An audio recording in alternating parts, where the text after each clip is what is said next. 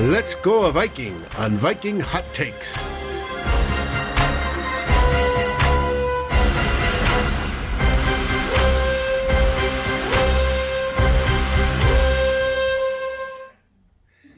It's Super Bowl week, and our 7-9 Minnesota Vikings are watching the Super Bowl at home, just like us. But now, it's time for Viking Hot Takes, the fast-moving Minnesota Vikings talk show. We've got Eric Thompson from the Daily Norseman. We've got me, Flip Mozzie, from Climbing the Pocket. And now we're live. We've got the fans in the comments for this show. So buckle up and let's go. Let's do it. Eric, how you doing, man? I'm doing well. I am ready. That weekend without football last weekend, I almost missed the Pro Bowl a little bit, even though that game is completely meaningless. It was just a weekend without football was no fun. So I'm excited to wrap a pretty interesting and unique season up on Sunday. You got the Madden Pro Bowl, though, and we got news that NCAA football is returning. So it wasn't quite enough for me to get over the no football weekend. And it's Right. kind of that stark reminder that, yeah, it's coming. This is the last game of the year coming up on Sunday, and it's going to be back to no football. Very sad times until next September. Right. And hopefully the only thing I hope for is when we're finally back and the Vikings are finally back in US Bank Stadium, we can join them, because it was a tough season not being able to attend any games in person. That's for sure. Definitely. Well, like I said, we've got fans in the comments. We are fast moving here, so it's time to start the clock. Eric, I'm going to ask you the first question. All right. Are you ready to do this? Dave, let's get the clock rolling. 3, 2, 1. So let's start with the big news on Sunday. The Detroit Lions sent their quarterback, Matt Stafford, to the Los Angeles Rams for a 2022 first-round draft pick, a 2023 first-rounder, a 2021 third-rounder, and quarterback Jared Goff. So there's a lot to discuss there, and a lot has been said already. But what I want to know is, how does the Goff-Stafford trade impact the NFC North? Probably not much overall, I guess. I mean, it's in the short term, it probably makes the Lions a little bit less of a threat, but I don't know if we can really consider them a threat in the first place. Every year, it seems like this, I think we discussed this before, of like the Lions, they're that team that all the NFL analysts likes to say, who might be good this year is the Lions. I've fallen that for a couple of times myself. I thought they would compete for at least a wild card spot the last couple of seasons, but it always seems like they're ending up under 500. So to get the haul that they did for Stafford, who might just kind of be what he is, I think they got a lot in return. But unless they get kind of the instant impact guys like a Justin Jefferson or someone that can be a plug and play player right away from those draft picks, it's hard to imagine them being more of a contender. So I think it's going to be maybe a step back in the short term, although I do like the deal overall for the Lions. Yeah, so they've got to hit on those draft picks. Yep. No doubt Detroit got worse short term. And as far as the NFC North goes, don't forget, we play the Rams in 2021. So Matt Stafford isn't completely off the schedule just yet. I actually commend both teams here, because last offseason we saw the Vikings half-ass it. It was this weird retool, part rebuild, part win now. And it didn't work at all, in my opinion. So in this trade, you see both Detroit and the Rams fully committed. Detroit's going rebuild. The Rams are going win now. And it's so cool to see teams do this, because there's a lot of different ways to build a great football team, but there's no way to do it without conviction. I can't say I'm scared of the Lions long term, but I'm pretty impressed by their first steps here. So we'll see what they do if they hit on those draft picks. Yeah, I mean, there are so many variables and new variables in Detroit. It's really hard to see what's going to come with basically an entire new regime, from the front office to the coaching staff to now a new quarterback. It's going to be really interesting to see. Yeah, again, I don't see them posing much of a threat in 2021, but if they can put it together, maybe they will finally get literally their first NFC North title, because they have never had that before. Yeah. My first question for you now, we're going to go back, staying in the NFC North. We're going to go for our team here. So the offensive coordinator interviews this week, we had Tyke Tolbert, who had some connections to Klint Kubiak, or to Gary Kubiak, I should say. Were the interviews this week worth paying any attention to, or is this kind of Klint Kubiak's job and they're just kind of going through formalities for now?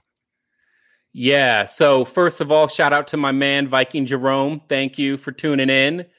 In regards to this question, offensive coordinator Klint Kubiak. So I tried to be patient during the offseason.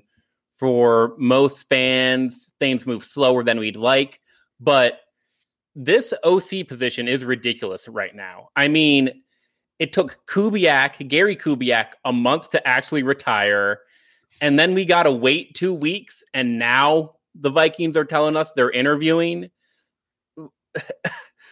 For context, look at the Rams, like who we just talked about. So the Rams, in the same time frame, won a playoff game, lost their second playoff game, lost their defensive coordinator, linebacker coach, defensive back coach, pass game coordinator, and assistant quarterback coach. Then they hired a new defensive coordinator and traded for a new quarterback.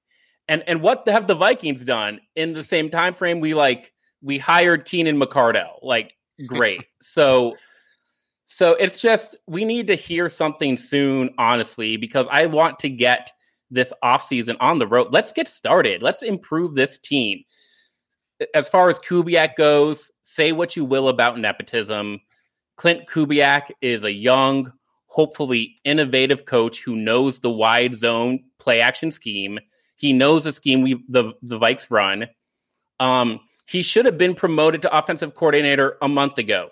The Vikings promoted their special teams coordinator, Sam Ficken, no problem. But the Kubiak offensive coordinator thing is taking a while. And the hesitation, given all the other young coaches getting promoted, the hesitation means they aren't sold on him. These interviews are real, if you ask me. Yeah, for me, it just might be if maybe there's something else in the works besides the Klint Kubiak hire, because if the Kubiak's the guy, again, nepotism side, it has some semblance of continuity, because on the offensive side of the ball, there were definitely faults starting on the offensive line, and you can nitpick Cousins all you want, but overall the offensive unit was very good, and I think that continuity will help if they're going with Kubiak. But if they're not, it's pretty interesting why they're dragging their heels so much. If it all is well that ends well, that's great. But yeah, when other teams are moving so quickly, it's kind of curious as to why the Vikings are taking so much time. Yeah, this should be a no-brainer. And because it clearly is not a no-brainer, I mean, something's going on. They're looking at people, and it might have to do with who the offensive personnel, what that looks like as well. So, I mean, we'll see. Hopefully we hear something soon. Question number 3, Eric. The Vikings have some big cap hits to figure out this offseason. And, I'd like to talk about a few of them, not just this one, over the next couple of weeks. But let's start with Anthony Barr. He got injured in week 2 against the Colts. He's got a $15.5 million cap hit for 2021. So, Anthony Barr, you keeping him or you cutting him? This is a really tough one for me. It's a lot of people just say that they'll look at the cap hit, think 2 seconds to say absolutely not. He's not worth it. But in this defense, with Mike Zimmer's defense, he might actually be. And just the savings. I mean, on over the cap, I believe it's it's almost a dead heat if you. Between cutting him and the cap savings, it's like little more than $7 million each side of that. So that there's no real cap savings of cutting him.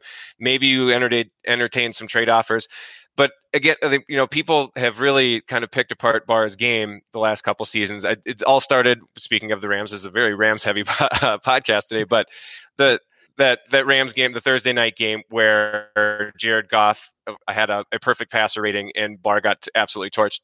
I really think that was more scheme. I think if you're asking him to cover slot wide receivers, he's going to lose that. That's most linebackers. Eric Kendricks can hold his own, but not very many other linebackers can. And the depth on this team after Barr and Kendricks, we saw after Kendricks went out at the end of the season, the cupboard was really bare. I mean, there's a lot of, Cam Smith, who knows if he's going to come back after his heart surgery. I mean, do you really want to depend on Troy Dye developing as much in his first offseason? I mean, he had really had some struggles his first season. And you have Blake Lynch, Hardy Nickerson, names like that. Nothing really jumps out. Todd Davis, it's nothing really excites you behind Barr. So personally, I think maybe you try to restructure, kick some cap money down the road a little bit to free up something in the near term, especially with uncertain cap figure going into 2021. But I would lean towards keeping him just because I'm not sure what the options are without him. And again, if you're thinking Eric Wilson can fill in, which he did fine, but he's not going to come probably cheap on his next deal either. So if you're comparing the two, if you made me choose one between Wilson and Barr and the price isn't that different, I'd stick with Barr. Hopefully they can keep all three because, again, we need some depth in that position. Yeah, well, Eric Wilson is a free agent. So it sounds like your official take is keep. Yes, hopefully to renegotiate, maybe, kick some down with an extra signing bonus, something like that. But yeah, I would say to keep. Yeah, I think the question you asked there is Troy Dye. Can we depend on him? Cam Smith, can we depend on him? I don't even know. Is Ben Gideon even a person anymore? Right. My answer is yes. We should be able to depend on them. We're spending these picks on linebacker, and why? Why are we even drafting linebacker if we're just going to stick with Barr and Kendricks? We can't even develop a backup plan behind them.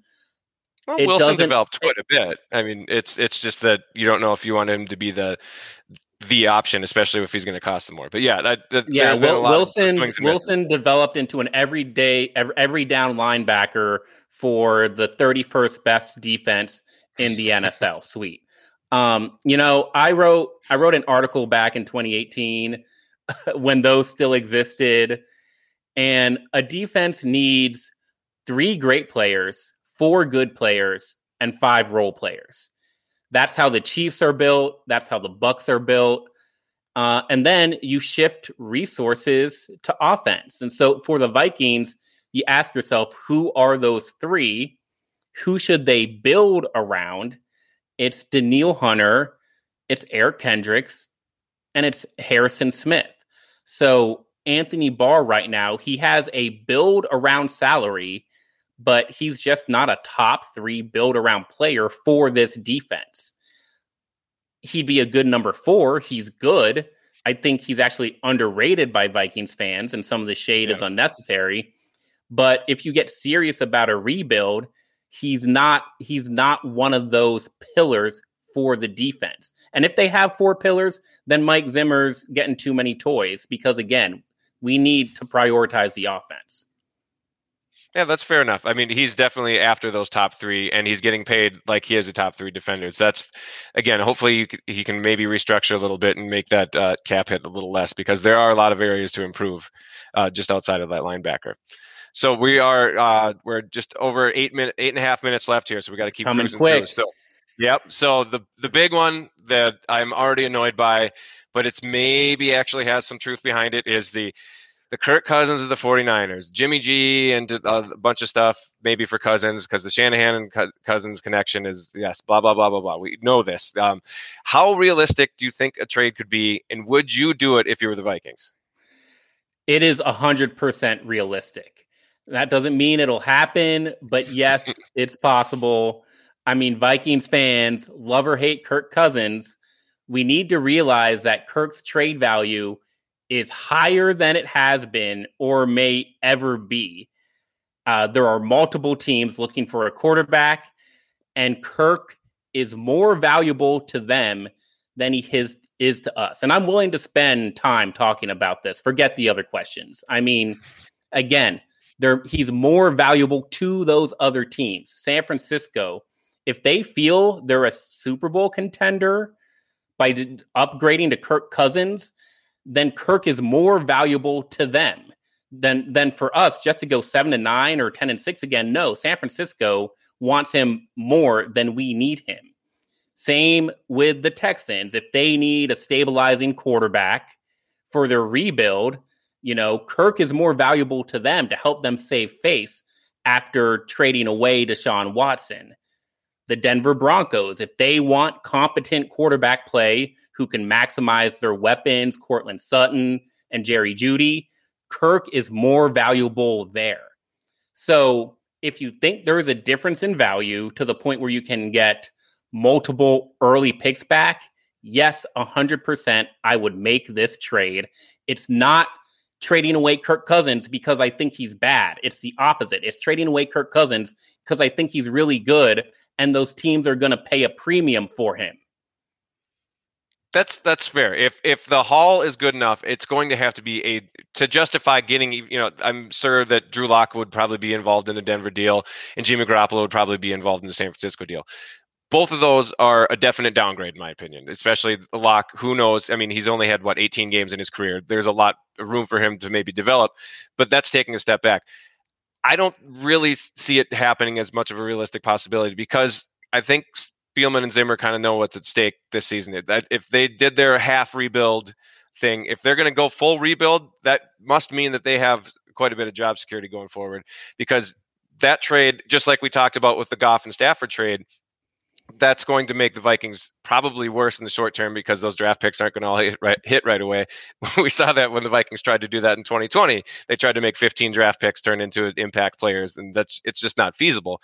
So I just really think that unless it's a Godfather offer where there's multiple firsts involved, or if there's maybe a really, especially in the 49ers case, if they send over one of their big impact defensive lineman with the trade, that makes it a little more interesting because that's something that the Vikings could put to use right away. More known commodities like that. That makes sense.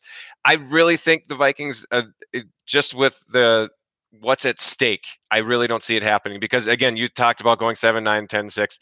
That's very realistic possibility, but I think the Vikings are still going to shoot for more. I think at least the Spielman and Zimmer combo believe that they just caught some tough breaks. So I think it's going to be, if a Cousins trade is part of multiple moves, the whole Watson pie in the sky thing, that'd be great. Get a whole bunch of draft picks for Watson. That's even tougher to pull off, but it has to be a justifiable trade to even entertain it, I think, if I'm the Vikings.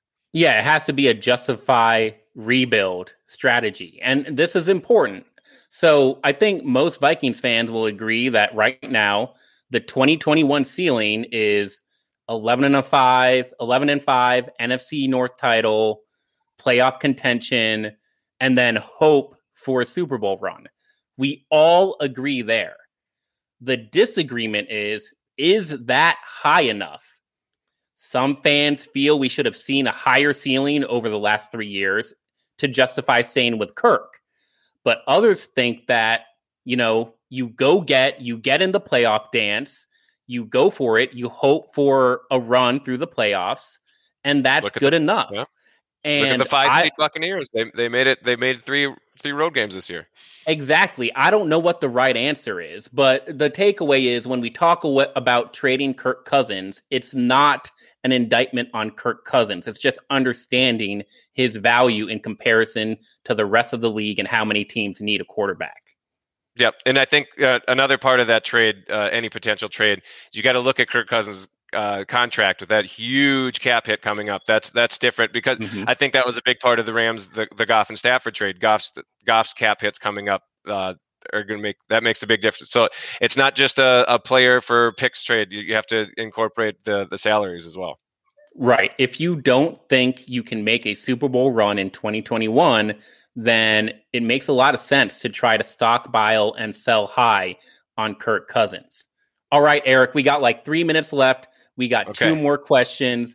Going for the blitz here. It's Sunday. It's February 7th, just a couple days now. It's Chiefs versus Bucks. Goat Mahomes versus Goat Brady. I mean, Reed versus Arians, Bieniemy, Bowles. We got the Honey Badger. We got the Cheetah, Lil Antoine Winfield. Who wins Super Bowl 55? Well, I can't go against the Chiefs. They're the better team top to bottom.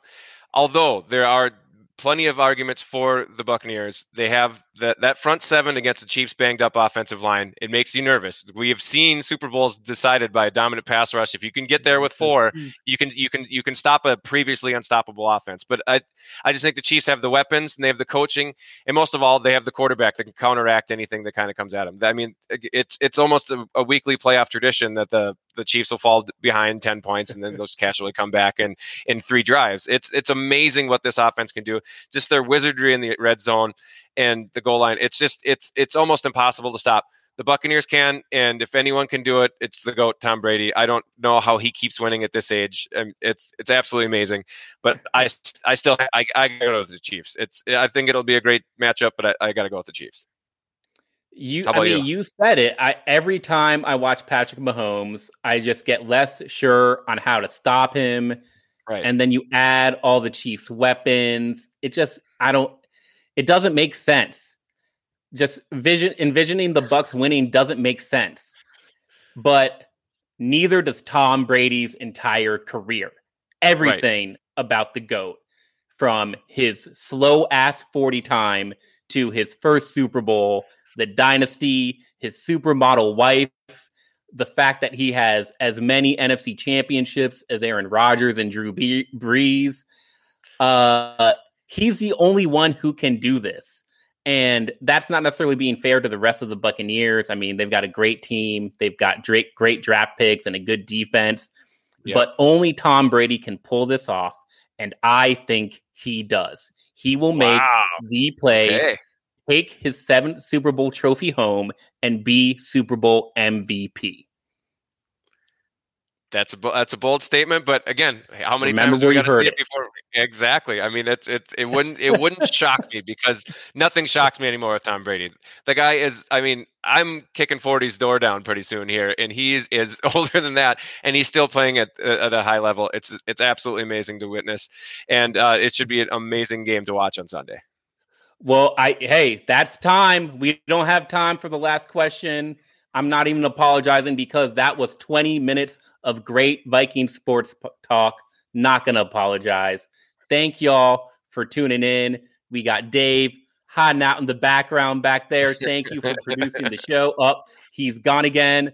But hey, that's it for Vikings Hot Takes. Eric, do you have any closing comments? Make them count. Just enjoy the game, because it is 7 long months before football again. So cherish it. Watch the commercials, eat all the food. But just remember, we're in for a long winter, literally here in Minnesota, and figuratively with football. And I cannot believe that we finished the season with everything that went on during COVID and everything. It's pretty incredible. Well said. Enjoy the Super Bowl, everyone, and Skol Vikes.